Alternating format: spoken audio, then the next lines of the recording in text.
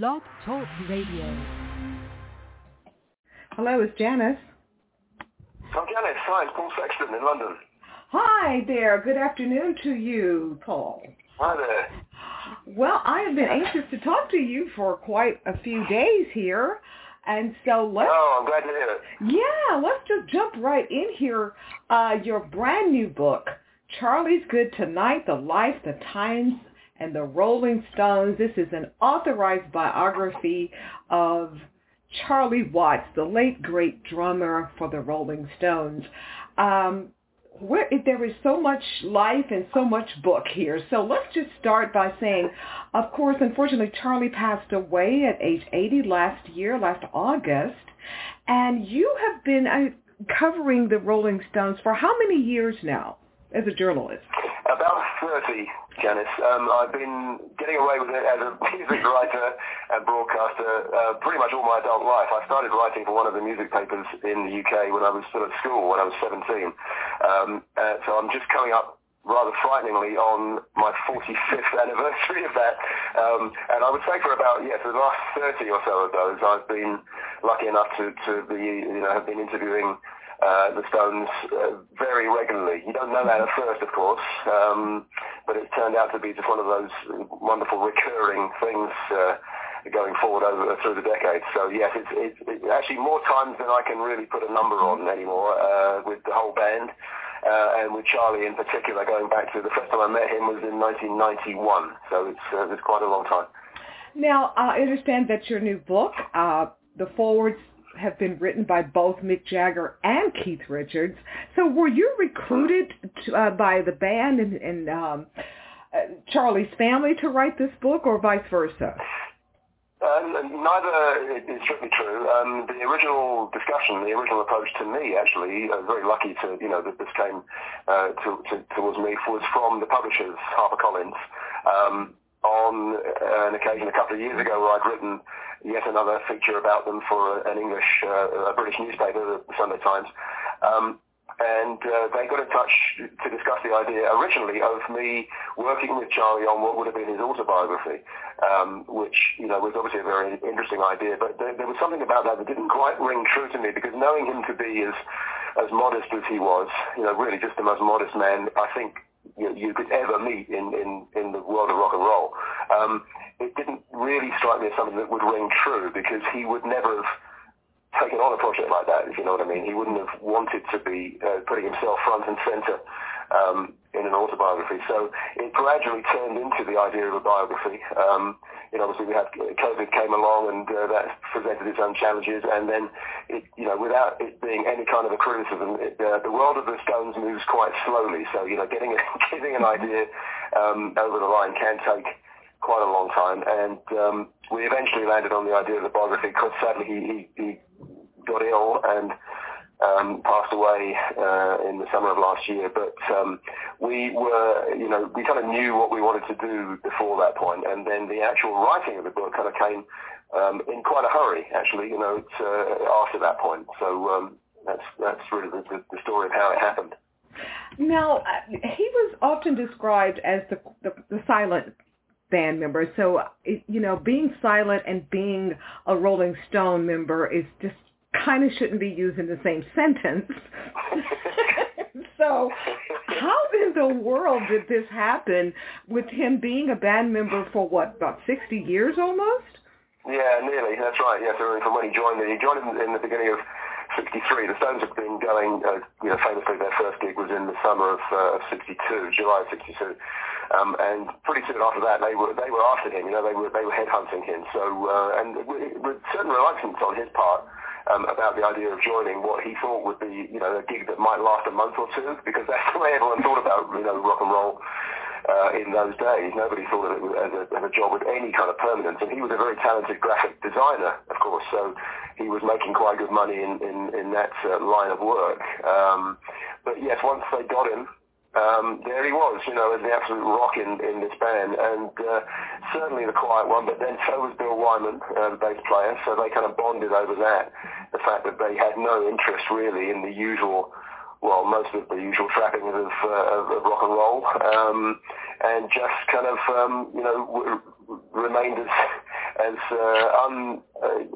unaffected by it, really, as you could possibly be, given the amazing, world that was opening up in front of them. But they did really, both Bill and Charlie did kind of look at that with a great degree of bemusement, and that never left Charlie. There's a point, I remember that Bill said in his own autobiography, he said that the Rolling Stones almost passed Charlie by.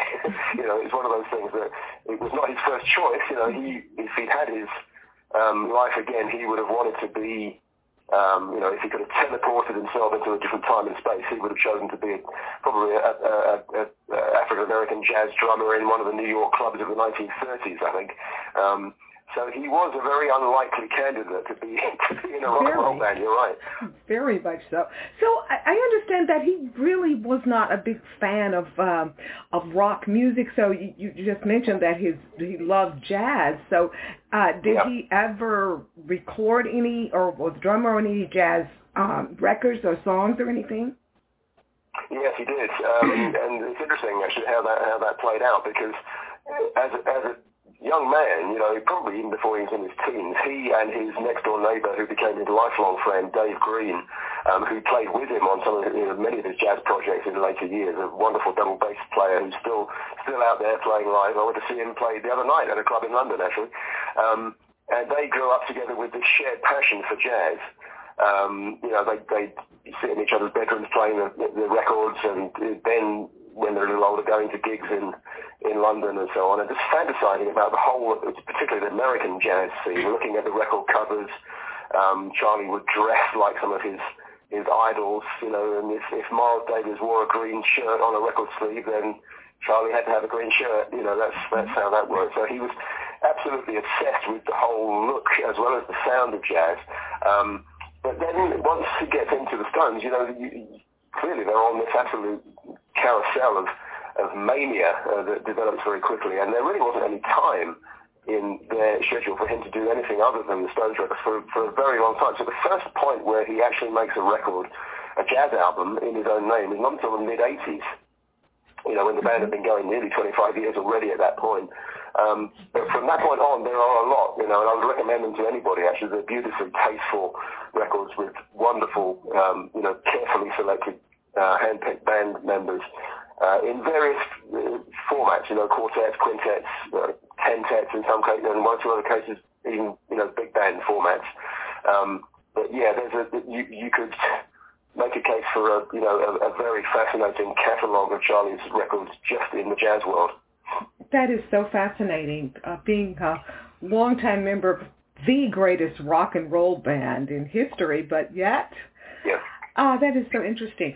So, you also write that he preferred dogs to humans. Tell us about that.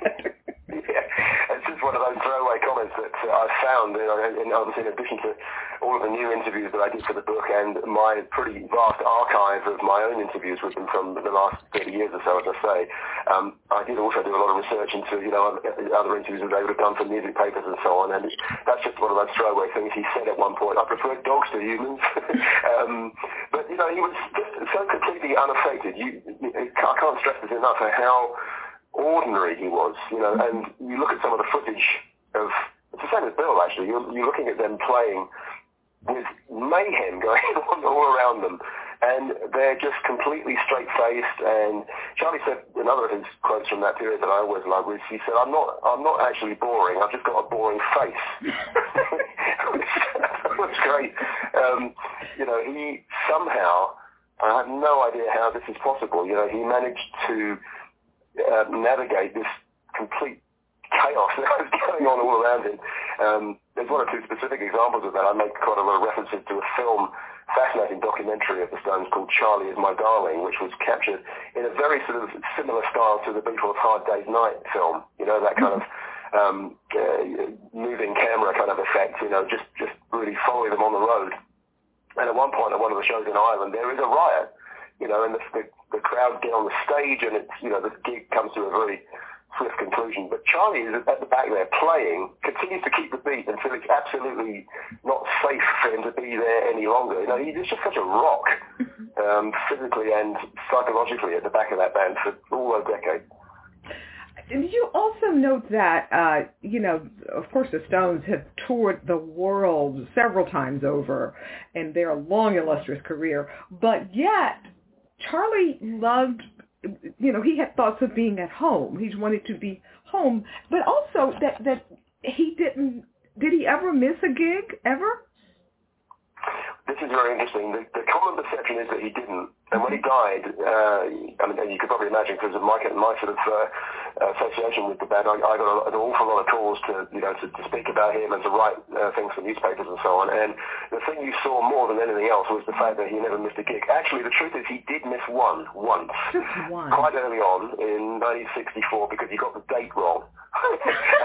And he owned up to it and referred to it later, so it's not quite true that he didn't miss any. But I mean, 1 out of 57 years is not bad going. That's a good record. Oh my stars! Yeah. So the man who really didn't like touring, yet he only missed one gig in nearly 60 years. That is that's amazing. Yeah, that's right. But you're right. Yearned to be home. Loved playing. The bit on stage, fantastic. Everything else around it, traveling. Interviews, he just were not for him. He would yearn to be home, and if his wife Shirley would come out on the tour, his face would light up, and he'd be so much happier. And in later years, his daughter Seraphina, and then even later years, his granddaughter Charlotte, not only came on the tours but actually worked for him. Strictly speaking, was his assistant, on some of the tours in the 2010s, and that was fantastic for him because it was a little piece of home on the road, so kind of gave him that connection. But yeah, he would be yearning to be home. And one of the things that I hope people will enjoy reading about in the book is just exactly how domesticated he was. He not only was he, he enjoyed home life, he loved doing the washing up and cleaning up the dog's mess and that kind of thing, So very domesticated man. That is incredible, a rock star, a band member cleaning up the poop and such from his dog. Yeah, he would be on it before anybody else, and because he had certain OCD kind of tendencies, he would just be obsessively tidy about everything. He would. Christmas, everybody gathered around opening presents, and he'd be almost before the wrapping paper would hit the floor, he'd be there tidying that up. Charlotte, his granddaughter, said to me that she remembers going on a country walk with him near the house one time, and then he's walking up a country lane, and he's dawdling behind her, and she looks behind to see why he's not keeping up, and he's kind of tidying up the hedge and putting little twigs back in place and so on. It's like very obsessive behavior. Well, out of all the years that you've covered the band, talked to the band members, of course, going back to Charlie, did you ever hear him say, did he have any personal favorite Rolling Stone albums and Rolling Stone singles that he just personally liked, or did he ever say? No, this is another very interesting thing about him. He genuinely never listened to their records. No. He said this so many times to me. He said, occasionally I'll hear one at a party,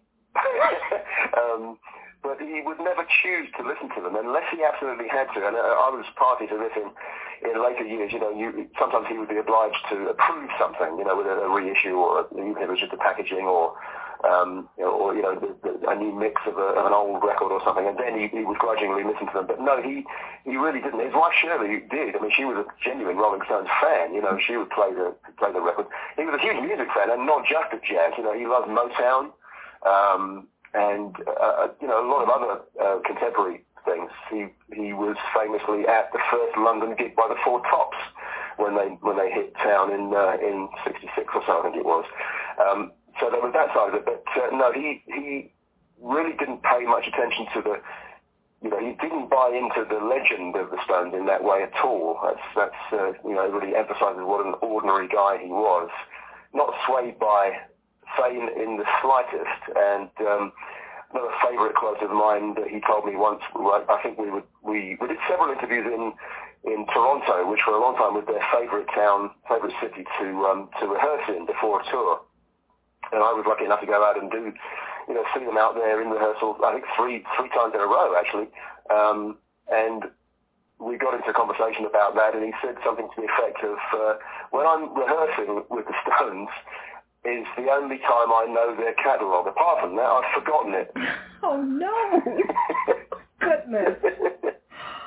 Oh, so, yes, it's none of that usual kind of self-reverential attitude that you get from most rock stars. I mean, it's like maybe, working at the Mercedes-Benz Corporation and driving a Ford or Chevy.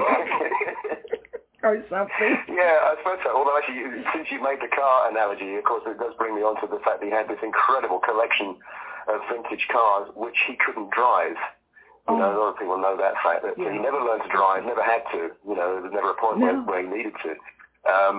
So he would just, at the various large houses that they had, he had this massive car collection, and he would just go put on one of his best suits and just go and sit in the car, because he loved the whole vibe of it. He loved the feel of the luxury and so on. So, he was a man of, as I think I say, a man of wealth and taste, to quote a Stones lyric. Certainly not afraid of spending money on himself or on other people. And it manifested itself in unusual ways, shall we say.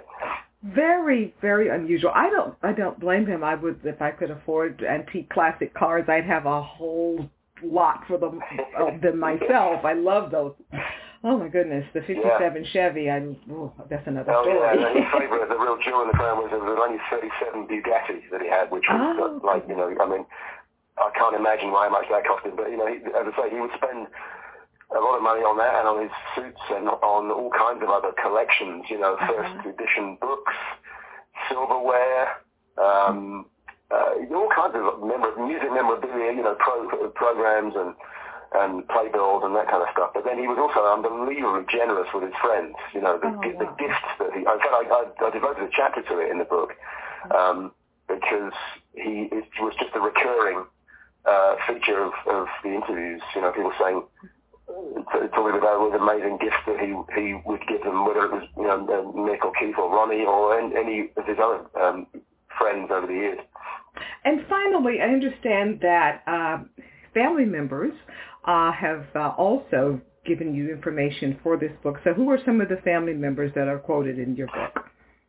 Well, this was the thrill, and I should have mentioned before that when we were discussing the possibility of it, the great thrill for me was getting the approval for the book from Charlie's daughter Seraphina and his granddaughter Charlotte, and that's how we were able to call it the Authorized Biography, through their good graces, and then for people who are very, very private and have really rarely spoken about him in public, to be able to talk to them for the book was obviously a great treat. And also Charlie's sister Linda, who is so low profile that most people don't even realize he had a sister. And the remarkable thing with Linda was that she had never granted an interview about him ever. So this was the first time, and she's 3 years younger than Charlie, so late 70s now, I guess, and she's, that was such a compliment to me that she would, speak to me for the book. So they're all in there, and then, various people that he was very close to. Obviously Bill Wyman is in there, and, lots of band members past and present. Glyn Johns, who was a crucial part of the Stones setup for very many years as their studio right-hand man and engineer. Chris Kinsey, who was a producer later on of the Steel Wheels album, and others. And, just a cast of people who were around him, and not just in music, but I spoke to Charlie's tailor and his shoemaker for the book, because, the style was such an important part of his makeup. So it's quite a cast. Oh, yeah. The fact that you had this large cast of family and close friends that were so close to him, and they entrusted you and authorized and sanctioned you to write the book. What a career that you've had, Paul. Getting paid all these decades to cover the Stones. Oh, I know. Yes, I have to hold my hands up and say how lucky I've been in that sense. A friend of mine said to me the other day that this was the book I was destined to write, and I would never put it in that way. But I must say it's a lovely culmination of all the things that I've done with the Stones, and it's for such a long time. So it has been a pleasure. And I dearly love Charlie, so it's a lovely thing to be able to pay my own tribute to it. And so finally, what is your next book? We know, I think the last time we talked to you, the book you've done on Prince and now Charlie. And so what's next for you? People are beginning to ask me that question repeatedly, and I don't really have an answer yet. In fact, I have a meeting with my publisher and agent tomorrow. Well, I know this is going to be high on the list of things to talk about, but there's a few ideas. I think it's just interesting. Speaking as a journalist who has become an author relatively late on in the scheme of things, it's just interesting that this is the way things seem to have gone, really not necessarily even through my choosing, but just through opportunities that have come my way. So I'm kind of still at the early stages of getting into that mindset of what the next project might be. There are a few music individuals that that come to mind that I'd like to have a crack at, but it's a question of making the right choice, finding somebody who's not been overwritten about before. There's a lot of factors. And obviously access is a key thing as well, and wanting to be able to talk to the key people. Or maybe it'll be another Stones-related project. That's entirely possible too. Oh, yeah, I don't think people ever obviously, they never get tired of reading and seeing anything about the Stones. There's just so much about this band. I mean, 60 years nearly. You just don't run out of, just like with Marilyn Monroe, that people are still writing and releasing projects about Marilyn Monroe. It just never stops. I know. It's extraordinary, isn't it? Yeah, and you're quite right about the Stones. And I do think, again, I feel very lucky in the sense that you do a project like this, you start out, the starting point is of so much goodwill towards Charlie, because everyone knows something about him, but people don't know that much. He was such a private man that there's a lot to report on. And you're right, it's just this extraordinary fascination worldwide, genuinely worldwide. Hence, the book is coming out all over the world, pretty much, in the coming weeks and months. I don't think that's ever going to go away. I think, I've been so lucky to do so much with them as contemporary, or while they're still around. But I think, the fascination with the Stones and a handful of others will go on forever, I think. Definitely so. Well, you've done an excellent job. The book again, Charlie's Good Tonight, The Life, the Times, and the Rolling Stones, the authorized biography of the late, great Charlie Watts. Paul, thank you so much. It's always a pleasure to catch up with you. And I look forward to finding out what's next on the menu with you and your very talented collection of books here. So thank you again. Thank you so much, Janet. It was lovely to talk to you again. Okay, see you in about another year or two. Yes, that's right. Don't hold me to it, but you'll be one of my first calls, I'm sure. Okay, you know how to find me. Okay, thank you again. Okay, bye-bye.